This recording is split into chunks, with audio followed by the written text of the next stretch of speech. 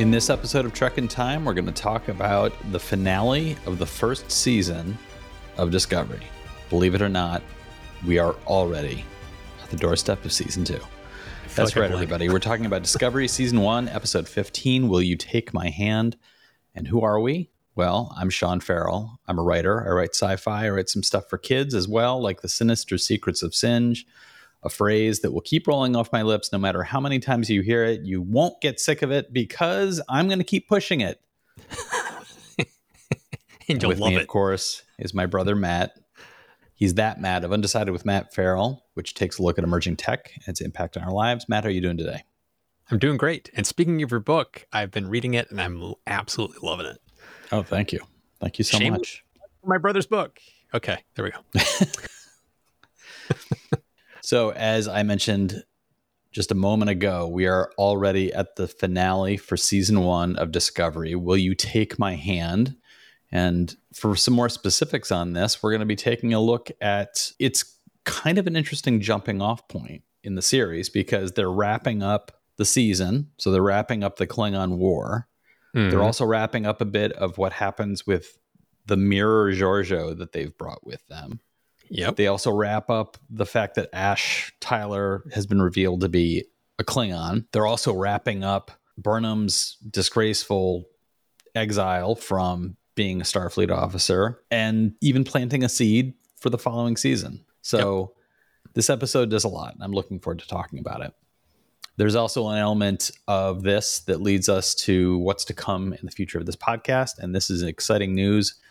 I hope for all of you. I know it was for me when I realized it, and it's going to be exciting news for Matt because I haven't shared it with him yet. So, jeez. Bum, bum, bum. Yes. Before we get into our discussion around the episode, though, we always like to dip back into the mailbag. What have you found for us this week, Matt? There's a few good ones. A recent one from Happy Flappy Farm, which was Sounds on like a happy farm. Exactly. And Flappy. Episode 104. Watching this episode was like watching Star Wars with Michael Burnham as Obi-Wan on a mission to shut down the shield so they could destroy the Death Star. Did anyone else notice that? I like Sean's idea for Laurel's alternative dialogue and action sequences that would bring the audience into the details of choosing between Voq and Tyler. The scene they filmed was two-dimensional and lackluster. We agree with you on Picard too. We gave up watching the series because of their rushing the plot to the point of it pushing our suspension of disbelief too far. Good review as always. I wanted to bring that one up because it's like I did not recognize the Star Wars analogy between what Burnham was doing on the ship to Star Wars, but it's like, it kind of really is the same is. thing. Yeah. And the one thing about the Picard thing, I would say, I think you may have, don't give up on Picard too soon. Because honestly, it's like season 3, they finally kind of got it right. I think they got a lot right in season 1. I think season 2 had some very questionable choices, and that's where. And I watched the entirety of season 2, and I plan on watching season 3. I don't know when I'll have the time to do so. Yeah. It's entirely possible it might be 10 years from now when we finally get to that series on this rewatch. But I do anticipate season 3 being better because I just felt like season 2 was a really a pretty big step down. And I felt like, okay, season 3 has to be better. And then everything I've seen as far as the audience response has been very positive. Right. Another comment from Technophile1 on that same episode. He said, remember kids, always take 2 Tylenol analgesics before getting into an agony booth. That had me laughing pretty hard. That's right. And then there was another comment that was just recent, came in yesterday on episode 12, Sean. Episode 12. Somebody is starting to watch our podcast in order clearly from the beginning. So they're going to have a ways to go before they catch up. So they're not going to hear me say what I'm about to say. They won't hear that for a while. They've got more than 100 episodes to go. Yeah. But Jonathan Baker wrote, to Sean and Matt, just wanted to say how much you guys speak about Star Trek in your own perspective views. I've already been a Trekkie since Star Trek since 1966, actually 1987 when I was 8. Mm-hmm. Your direction and respect for Gene Roddenberry and his vision of our future is outstanding, and thanks. Oh, so thank you. Kind. It was a very nice comment. Just wanted to share that. Yeah, thank you so much. That's quite the compliment. It's very exciting. Yeah. To see somebody joining in. And that's been our hope for this series, is that people can jump in whenever. Obviously, you can start watching these shows chronologically whenever, but also that people will visit them based on which series is their favorite. So if you're not ever going to watch Discovery, that's fine. Enterprise will be there for you. And when we hit the original series, that'll be there for you, and the other programs. And this is really a labor of love for both me and Matt. We both love Star Trek. I've been wanting to do a rewatch for a long time of a lot of the series that I haven't revisited in literally decades. And so to have that kind of feedback saying that we're hitting our target is very special. So thank you for that comment. On to our discussion about this newest episode. Before we get into it, that noise in the background is, of course, the read alert. That means it's time for Matt to tackle the Wikipedia description. Always a highlight of the episode for me. So good luck, Matt. Watch me struggle. Tyler suggests that a drone enter Kronos' underground dormant volcanic system to covertly search the planet for targets. Discovery jumps to did he actually do that, or was it somebody else? No, he did not. This Wikipedia description so this is wrong. Just wildly wrong. Yes. Well, that's great. Yes. Okay, we're off to a good start here, Wikipedia. This is the original plan originated with Cornwell talking to the Emperor Giorgio. That's where all Tyler did was say maybe that cave. That's all that cave would be a good one. We could blow that one up. Yeah. Discovery jumps to a cave near the system's entrance, and a party of Giorgio, Burnham, Tilly, and Tyler makes me think of a party. Tyler, they pose as traders visiting an Orion outpost on the planet. Tilly discovers that the volcanic system they are targeting is active, and that the drone Giorgio has is a hydrobomb. Burnham confronts Cornwell, who admits that detonating the bomb in the active volcano will annihilate all life on Kronos and win the war for the Federation. Burnham insists that Starfleet not commit genocide and convinces Giorgio to give up the detonator in exchange for her freedom. They give the detonator to L'Rell, who uses the threat of mass destruction to unite the Klingon houses under her leadership and end the war. The Discovery crew are hailed as heroes, and Burnham is issued a full pardon, yay, and restored to the rank of commander. Tyler chooses to remain with L'Rell. As Discovery warps to Vulcan to pick up its new captain, the crew receive a distress call from Captain Pike of the USS Enterprise. I had a horrible time reading this one. I am sorry, folks. Oh, wow. Will you take my... we have a lot to discuss on this one because I have so many thoughts about how this stuff wraps up. Will You Take My Hand, directed by Akiva Goldsman, story by Akiva Goldsman and Gretchen Berg and Aaron Herberts, teleplay by Gretchen Berg and Aaron Herberts, original air date February 11th, 2018. Usual cast of characters here: Sonequa Martin Green as Michael Burnham, Doug Jones as Saru, Anthony Rapp as Paul Stamets, Mary Wiseman as Sylvia Tilly, Michelle Yeoh as the now Emperor Giorgio, Shazad Latif, as Ash Tyler. Jane Brooke is back as Admiral Cornwell, and James Frain as Sarek. And what was the world like at the time of original broadcast, February 11th, 2018? Well, Matt, I hate to break it to you, because of the gap between the end of season 1 and the beginning of season 2, the long run of Drake's God's Plan at number 1 on the streaming services only lasts for about 2 months. But we're not going to be viewing any episodes in that span of time. So this is the last time that I will mention that the number 1 streaming song is God's Plan by Drake. I'm really, really sorry. Yeah. At the movie theaters, we were lining up Vicarious Ooh Babies on at 50 Shades Free. That's right. The third film in the 50 Shades series earned $38 million this week. And again, this is an example of February is kind of a dead zone for movies. So you put a movie like this, it gets the audience because there's not a lot else in the theaters. And I don't know about you, Matt. I haven't had the pleasure of watching these films. I'm going to take it from your dead-eyed stare that you haven't either. Nope. Just for fun, I started reading the Wikipedia synopsis of the movie, and to say that it's kind of a rambling series of somebody's worried that a millionaire might be doing something that they shouldn't be doing, and other people are concerned about shenanigans. And meanwhile, one of the lines actually says, meanwhile, the newlywed couple continues their sexual explorations. So, all right. Yada, yada, yada. Yada, yada, yada. There we go. On television, we've been talking about the most popular streaming programs based on an aggregation of all sorts of sources. And so we've had the top streaming program be Friends, a show that hadn't been on the air for more than a decade, was at the number one spot because of its availability on Netflix. We've also talked about Grey's Anatomy, 13 Reasons Why, La Casa de Papel, and Riverdale. And this, at the closing of the first season of Discovery, we find that the sixth most popular streamed program in 2018 was Brooklyn Nine-Nine on Fox, available also on Hulu. 9-9, that's right. And in the news from The Week, which provides lists of the 10 things you need to know on any given day. From this day, February 11th, some of the news items that they were pointing out included South Koreans' opening ceremony.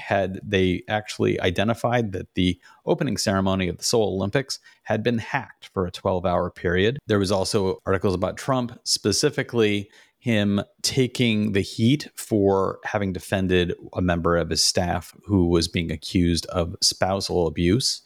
And also preparations in the Senate for debates about immigration, which were expected to be complicated because of Trump's outspoken stance on the subject. Also in the Midwest, at this point in mid-February, there were terrible snowstorms in the Midwest.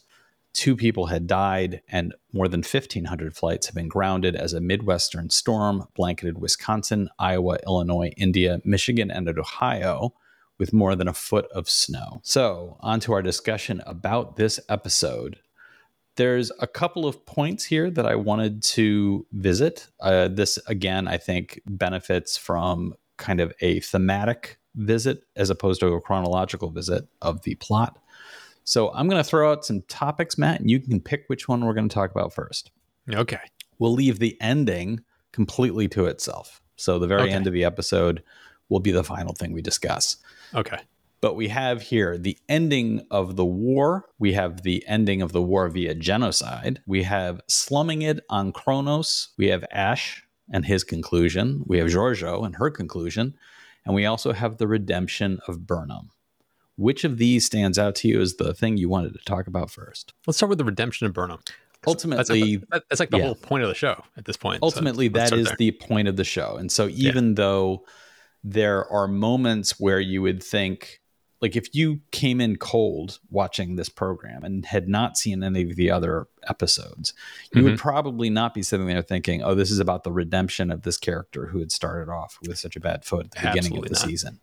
Yeah. You would think this is just a member of the crew who was going about her job. There are some key moments, though, where they specifically worked into some moments of dialogue, and in particular, a speech that she gives at the end of the episode to offer opportunities for the character to demonstrate the full arc of what it has meant. How do you get from being a mutineer to being a hero? How do you get from a point of saying, I will do anything to protect the people around me, to saying I will be willing to sacrifice anything in the name of my ideals? And that feels like, to me, what the arc is really about. So the redemption arc is only visible from a distance, looking at the entire season. In this particular episode, it really just kind of stands out as she's an incredibly capable and motivated Starfleet officer doing her best to avert genocide. So for me, there were a lot of moments in this where I felt like the character almost feels like it takes the kind of backseat role that a Kirk or a Spock does in an episode where the forefront is really about the moral dilemma. The character is not really at the forefront.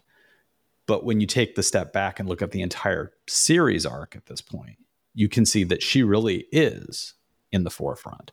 And it's an interesting balance that they achieved, I think. What did you think about the redemption arc here, both big picture, entire series, and small picture, this particular episode?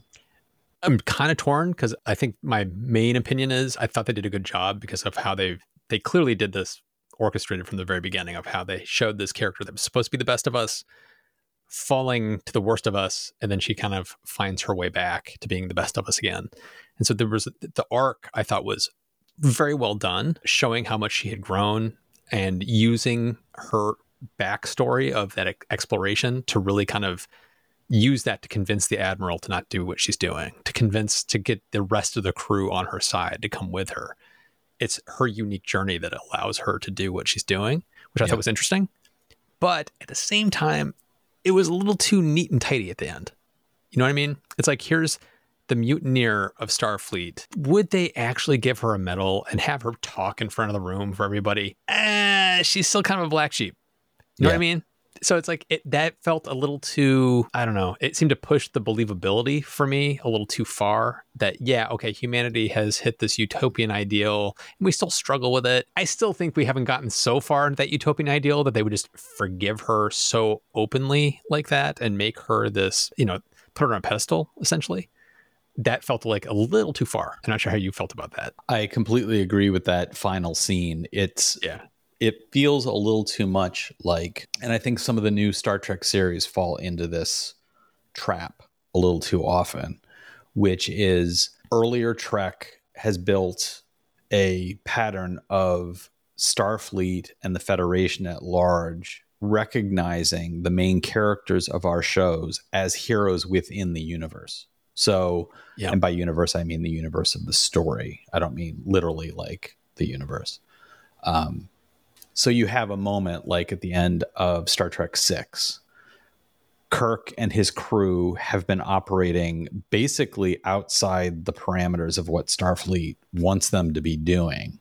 They save the day, averting an assassination attempt in a very public way at a high stakes peace accord. And then Kirk stands up and makes an impromptu speech about moving beyond personal grief and agenda and pain and finding a place of common ground, even with somebody that you on an instinctive level respond to extremely negatively.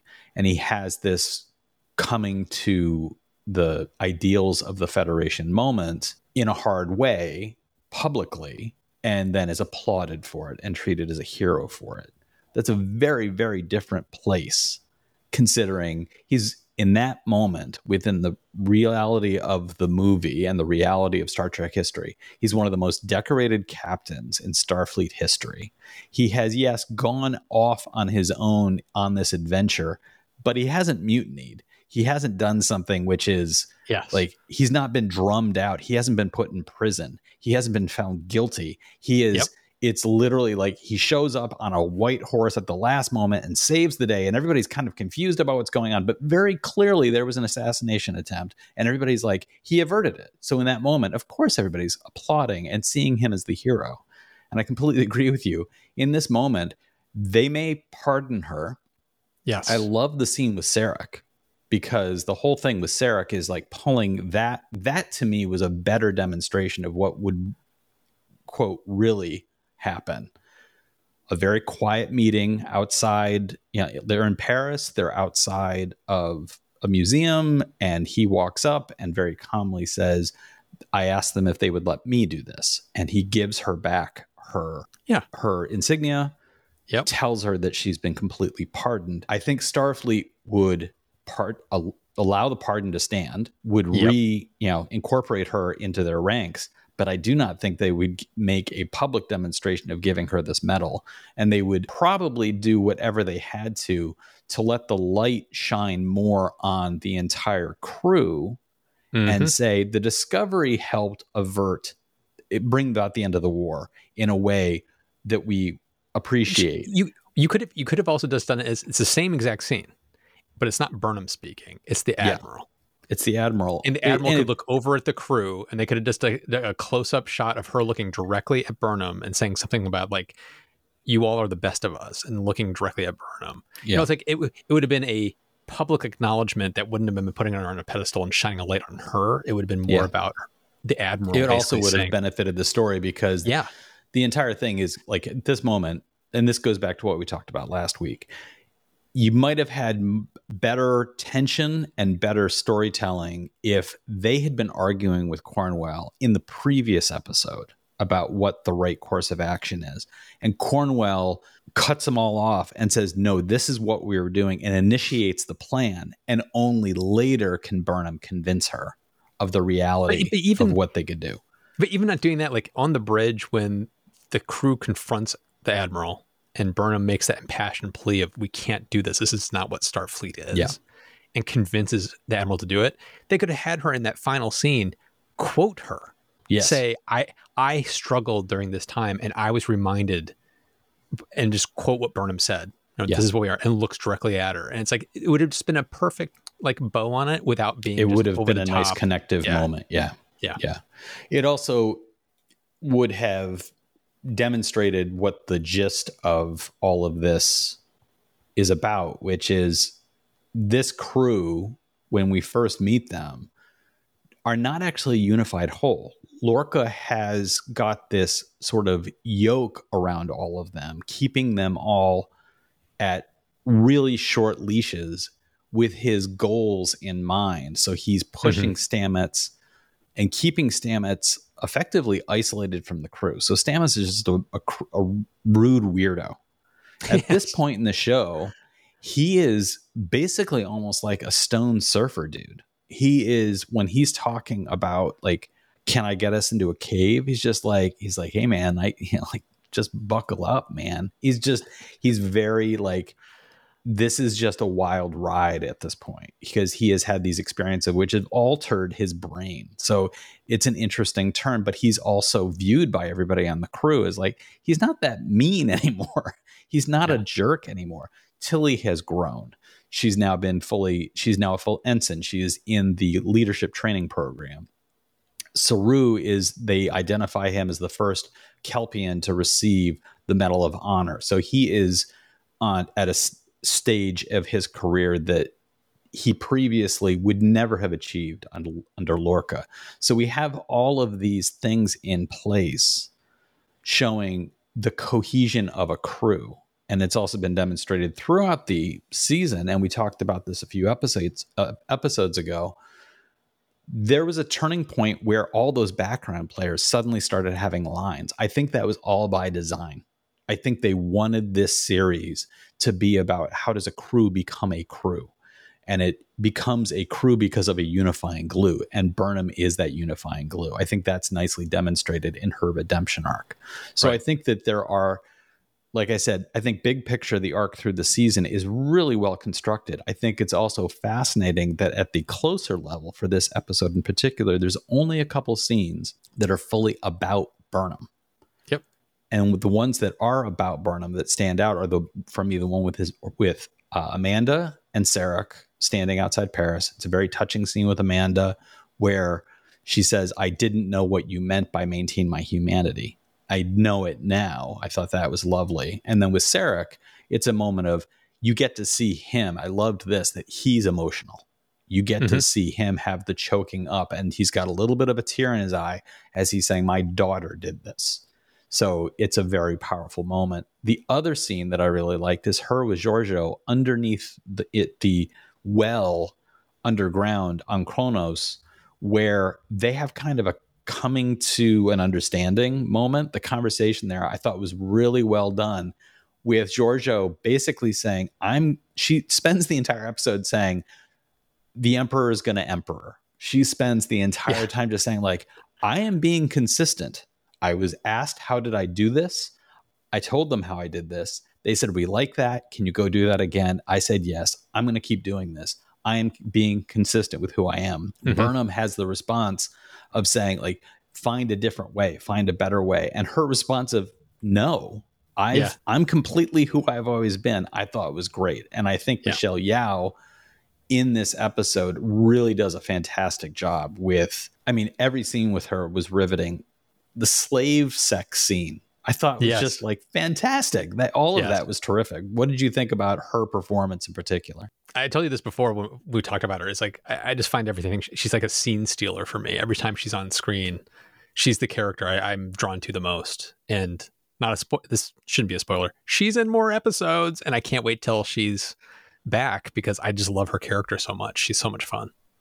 Yeah, there was even a alternate ending that was released in March of this year. There was an add-on to this episode in which they first show her being approached by the Secret Service of Starfleet, Section 31, approaching her and saying like, hey, we'd be interested in talking.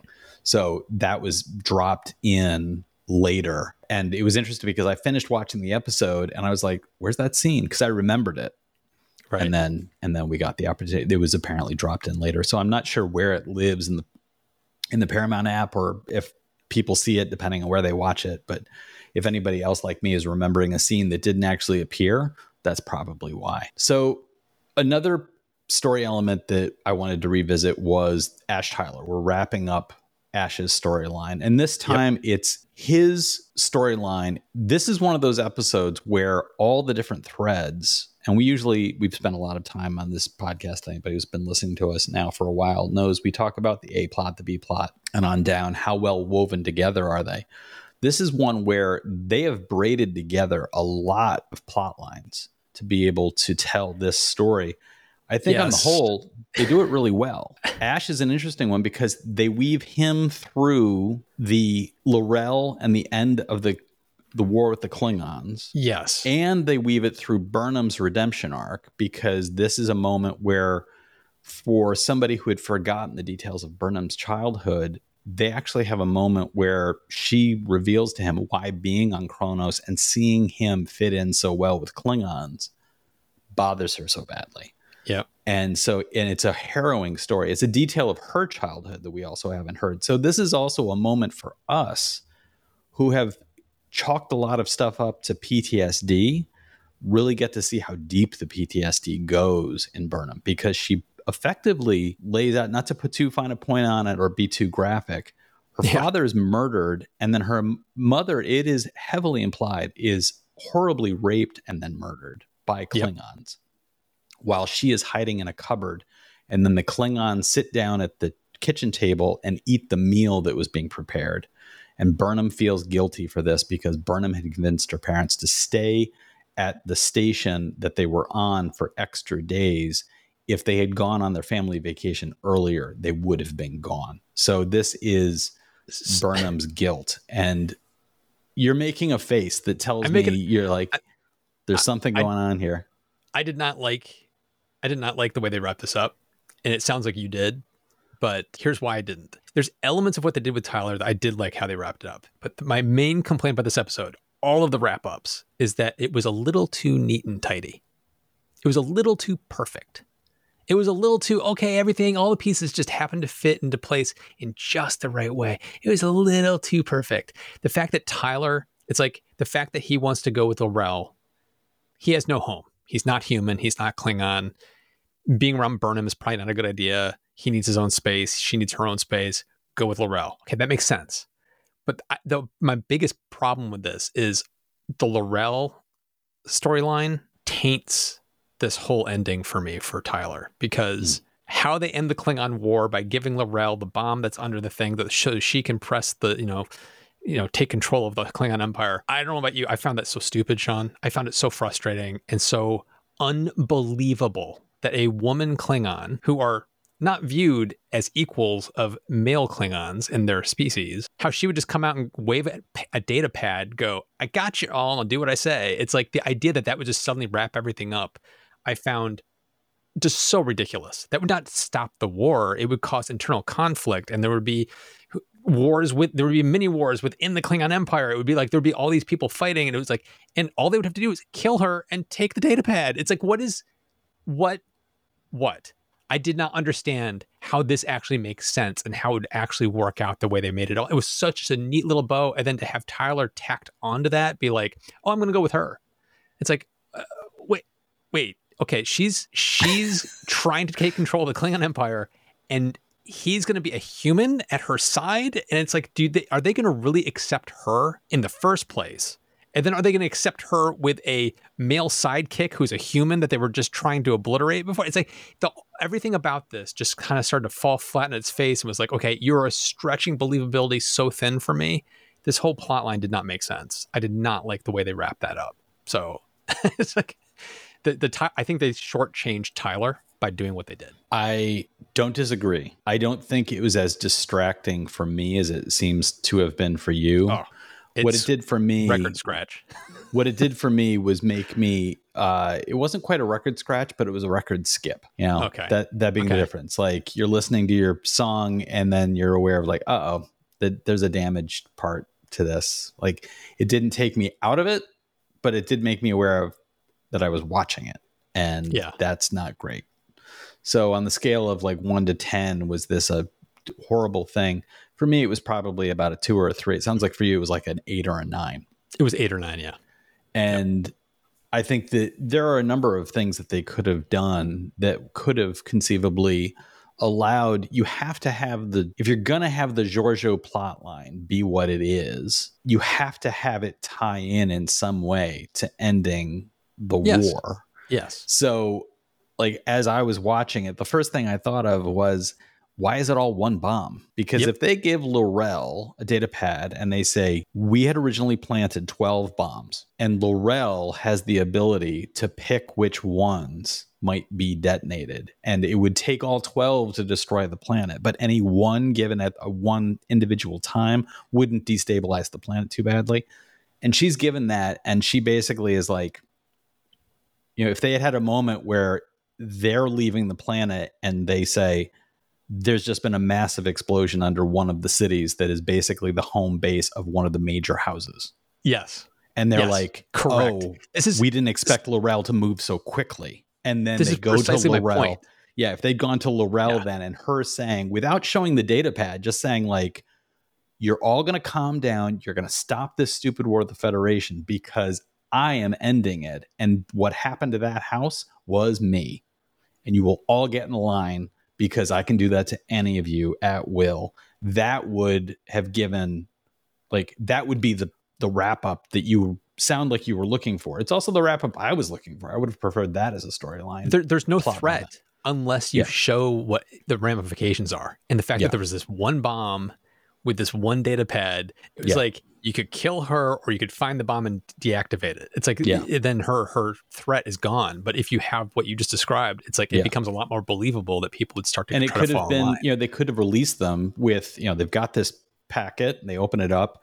It could have been 12 individual smaller drones that she dumps them all out of this suitcase into that pit. They all go different directions and they're going and planting themselves at various locations. L'Orelle, once she has the data pad and knows where they're located, using one strategically to take out an entire house all at once and say, like, we're done here. Like, that I just took one of the biggest houses and I've decimated them. So we're done here with this war and you're all going to line up because we need to unify, because otherwise we're just going to eat ourselves alive. And I think that would have been a terrific end to that. But having said that, the fact that it ends the way it does, in my mind, I'm like, I can pretend it happened the other way and still move forward. And as far as Tyler going along, I think he's going to be a shadow figure behind her initially. Like, I don't think he's going to be visible. I can't imagine her running out and saying like, oh, my name's L'Orelle, this is my human friend, and we're going to come in and I'm going to be your leader. I don't see that happening. The Tyler of it all too, I like the way I felt like his tying of the knot and trying so hard to like remind himself of how he was Tyler, I thought was an effective device. I think leaving the knot with her at the end was a nice symbol. Mm-hmm. And I thought it did enough for me to say like, okay, this is Tyler as the personality. And there's a whole parallel memory system that sits underneath it, which is Volk. And that when he needed to dip into it, I thought it was a really nice depiction of that, where his performance as Volk was suddenly evident without the makeup when he goes and gambles. I actually really liked that scene because he gets into that thing where he's mixing it up with them. And instead of being the human they anticipated, he's immediately Klingon. He's punching them in the chest. He's knocking them back. He's calling them insulting names. And because of that, as he said, I'm like a dog on water skis to them. They're amused by it. Oddity. So he's so he's an oddity. I thought that was a nice depiction of how he's figuring out, I'm going to have to skate between two worlds, and I can do it easier in the human world. But when I need to dip into it for the Klingon side of me, I can do it by forcing the oddity of what I come across as to work for me. So I thought that was pretty neat. That ties us into the slumming it scene on Kronos. I thought that the depiction of Kronos, the underground network of black markets, the Orion console that is Clint Howard on what? Clint Howard. I the Clint Howard of it all. The callback to "Do you like the Tranya?" It's for those who don't remember, Clint Howard is the small alien that they incorporate, who is voiced by an adult, but played by Clint Howard when he was probably 4. And it's the classic Tranya episode. It's the Corbomite maneuver where Kirk convinces this massively powerful spaceship that they will blow themselves up instead of being taken prisoner by this spaceship. And when the bluff is called and Kirk and Spock get to go aboard this other ship, they find that this massive alien they'd been speaking to is not massive at all, but this tiny little Clint Howard person. So Clint Howard being in this one, and basically, I mean, he's just sitting around smoking weed and gets Tilly to smoke with him. Her comedic performance, her comedic timing is fantastic. I loved her scene in this with, well, maybe just a little bit, and then saying, did I take enough, passing out? Yeah. And then later when she gets on the communicator with Burnham and calls Burnham and immediately says, now, first thing, I'm incredibly high right now. Second, I don't have drones. I've got a bomb. So in this episode for me, this is going to kind of give you a sense of how I felt about this episode overall. My first note, I take notes as I watch the show. Take notes. First note I wrote, funny. My first note comes in when Howard's appearance. It's like the first thing I wrote down was, Clint. It was like, that was the first thing that caught my eye in this episode. And the Orion's sequence, the slumming it scene, was when I kind of sat forward a little bit more and started to enjoy the episode more. Everything up to this point in the episode felt very just kind of like, to me. It wasn't bad, wasn't good. It was just kind of like, And then at this point, it was kind of like, okay, we're gonna have fun here. Tilly's Tilly's moment's great. Like the humor, her performance. This point was a turning point for me. So it's for me overall. Taking this them episode into a strip club where she basically buys a couple of sex slaves and is just like, I've got voracious appetites. And then she's apparently so good in bed that one of the sex slaves is like, we shouldn't even charge you because you've taught us some things. And it's just like the weirdness of all of that, the turning of the tables of what we expect. They've all gone off and done their own thing to try to find where to do this. And I also like that they were like bouncing between the 3 different groups. It was like Tilly, it was the Georgiou, and then it was Tyler and Burnham. And they were all finding the answer they needed separately. And it was kind of fun to kind of go, here's how they're figuring it out. Here's how Tilly's figuring it out. And Georgiou's doing this whole sex slave, now I'm going to point a gun in your face, tell me what I need to know kind of a thing. So it was really fun to see how each one of them was trying to come to the same conclusion. This is why for me this is the point in the episode where it kind of turned around. So the whole thing hinges on basically conversation. This to me does feel very Star Trek, and that it comes down to the scene with Burnham and Georgiou underground arguing about what it means to make peace and what it means to move forward. And Georgiou's entire thing is like, I loved at one point, she's like, I'm doing this for you so you can move forward past the guilt. And Burnham says, I call BS on that. And she's like, that's not what it is at all. I'm doing this because this is how I get my freedom. And then she's basically bought off by being given her freedom with no strings attached, and she has no stake in this. So she ultimately was willing to commit genocide, killing how many potentially billions of Klingons on this planet, almost just on a whim, just for something to do. Because when she gets bought off, I expected another she's gonna twist a knife, she's gonna do something here. She hands control over to L'Rell as asked, and then just disappears and is like, okay, I'm off on my own. Goodbye. It really is the kind of there's no punching each other out to get a control of the data pad. There's none of that. There's just people standing around saying, what does this mean? Even to the point where they convince L'Rell, you need to be the head of the Empire. You need to go do this because you're the one person who's demonstrated that war was not the first course of action for you. L'Rell has, created a spy to get into Starfleet, as opposed to creating a super weapon to blow up Earth. This is a woman who that they're like, given all the courses of action you could have taken, you actually picked one that demonstrates you're looking for new paths. So that's a better thing for us. So putting her in a position of being in head of the Klingon Empire is actually within their desires, so which is a kind of fascinating place to be. And that's part of Burnham's speech at the end, is saying all of us in the Federation had a reckoning of what it means. We've also seen that there's been a reckoning going on in the Klingon Empire, and that's important for us to be aware of. And as Matt and I talked about, the ending with the speech, maybe too much of a spotlight, too much of a pedestal for Burnham. It's meant to give us in the audience, I think, that hero moment for the character. I don't think you always need that kind of spotlight for the hero moment. Sometimes the hero moment, and especially in this program, with how they started out with this character, the hero moment for her might have been better if she had just been standing with the crew silently. And as you pointed out, if Cornwell was making the speech and gave her the eye to say, like, you did this, that might have been a better hero moment for me, an audience member. I agree.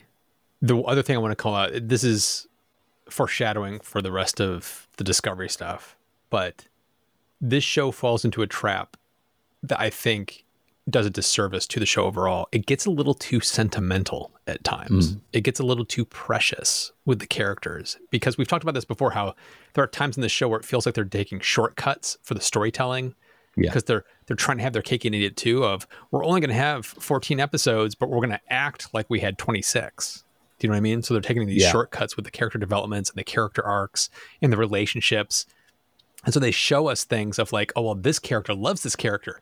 We've never seen these two characters like love each other. Like, but we're supposed to accept that they are. And then you show us this big slow-mo sentimental scene between these two people. It's like, where did this come from? That this show kind of falls in that trap. And this ending is kind of a little bit of that. They're being very little too precious with Burnham. They're being a little too sentimental, trying to tug our heartstrings, make us give it that hero moment. And it was done in a way that kind of like, I've used this metaphor before. It's like hitting a wrong note on a piano. It's like you're playing something really beautiful, and then you just hit this one flat note. It's like, oops. It's like, for me, that's kind of what this ending was. It was, they kind of just took it a little too far. They just did a little something off. And if they had just dialed it back a little bit, it would have been a much stronger ending. So that takes us now to the ending, which we end up with Sarek saying to Burnham, oh, your mother is going to be staying in Paris for a few days. I am going to go back to Discovery with you and be taken back to Vulcan. And he seems kind of wistful as he is boarding the ship. I never tire of seeing my home planet, he says, in a kind of interesting, almost emotional way. And there's a little bit of chit chat, like, why are we not folding space to go do this? Oh, I'm happy to walk, says Stamets, as they are looking for an interface that is not a human to make the spore drive work. So there's a little bit of foreshadowing of how is Discovery going to be operating in the future? Well, it's not going to be jumping around quite the same way as it did previously. And almost instantly out of the gate, they are hitting warp. They are partway to they're barely 30 seconds into their trip when they start getting a signal from another Starfleet ship. And there is some static. And this is another moment where this is all drawn out in a weird way it's a fan service moment, effectively, because there's no reason why. It's like, oh, Captain, I'm having a hard time reading under who it is. And we see the beginning of the Starfleet identification code coming out, and we see 170, and it's, oh, surprise, surprise, it's the Enterprise has shown up, and it is Captain Pike who is reaching out to them. And we see the Enterprise come out of warp and do a nice leisurely swoop into coming face to face with Discovery. And we get the opportunity to see the Enterprise, which has been out on one of its 5-year missions, out well beyond known space, in what is built as the key mission of this flagship starship of the Starfleet. It is under Kirk, doing a 5-year mission to go where no one has gone before. That is also the mission it was under with Captain Pike. So here they are coming back to Earth for some unknown reason, and they have come to Discovery in particular, reaching out to them directly. So something is going on, which leads us to, that is the final scene of the episode, which will lead us to season 2. And starting next week, record scratch. Yeah. Here we are, Matt.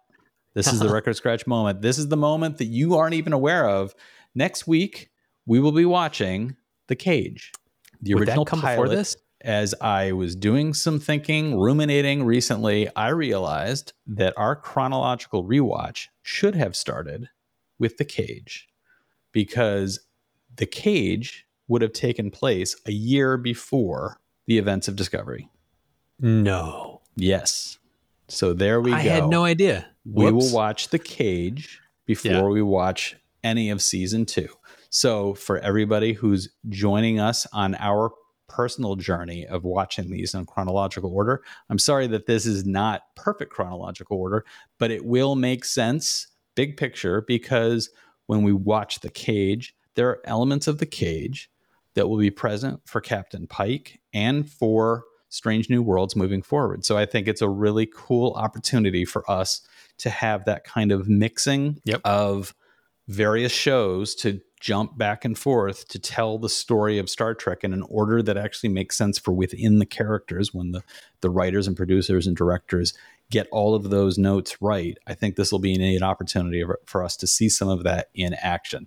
So The Cage is available if you are watching this the way I am on Paramount. It is in the original series. They have it as the very first episode of the original series. So it is right there for you to watch. This will be our first opportunity. I'm super excited to revisit this as part of this rewatch, and for us to be talking about what the world was like at the time of original broadcast, considering it'll be a trek back in time to the late 60s, to talk about some of the original Roddenberry-ness of it all, some of the characters that we will see in the Cage being characters we will revisit when we enter Strange New Worlds, and to talk about Captain Pike in a way that when the Cage was originally produced and the vision of who Captain Pike would be, little did anybody know that it would take 50 odd years for those stories to actually be told. Yeah. So I think it's going to be really cool to take a look at Jeffrey Hunter and Leonard Nimoy and Majel Roddenberry and what they were trying to do with the characters of Pike, Spock, and Number One, and what they would eventually become for Strange New Worlds. So that's something for us to look forward to. So I have been in the habit recently of asking everybody to jump in the comments and let us know what you think next week's episode is about. Wrong answers only. I'll do that again with The Cage. You all know what it's about. If you're watching this, you probably have seen The Cage multiple times, but still feel free to jump in and leave a comment about what the plot is, but wrong answers only. Before we sign off, Matt, is there anything you want to remind our viewers or listeners about? What do you have coming up on your main channel? There's a video that should be out around this time about wave energy capture devices, because ocean waves produce way more energy than wind, solar, all of those other technologies, but we just haven't figured out how to do it effectively yet. So I have a video that's kind of, no pun intended, diving into that. Or maybe that was intended. Yes, that was intended. Okay. That sounds good. I help Matt out with his main channel in the form of helping co-host a follow-up podcast to his main channel, which is called Still to Be Determined. And the two of us talk about the topics that he examines on his channel. And in doing so, on a recent episode that you and I recorded, there was somebody who jumped into the comments to complain that you were not talking about wave energy as a power source. And so here you go. Just here I go. Can't stop you. Can't keep a good man down. As for me, you can check out my website, SeanFarrell.com. You can find out information about my books there, or you can just go directly to wherever it is you buy your books. They're available everywhere. That includes your local bookstore, or online retailers like bookshop.org or amazon.com or Barnes & Noble, or also your public library. All of those are great ways to find my books. If you'd like to support the show, please consider reviewing us on Apple, Spotify, Google, wherever it was you found this. Go back there, leave a review. And if you'd like to more directly support us, you can go to trekintime.show and click on the Become a Supporter button. It allows you to throw some coins at our heads. We appreciate the welts.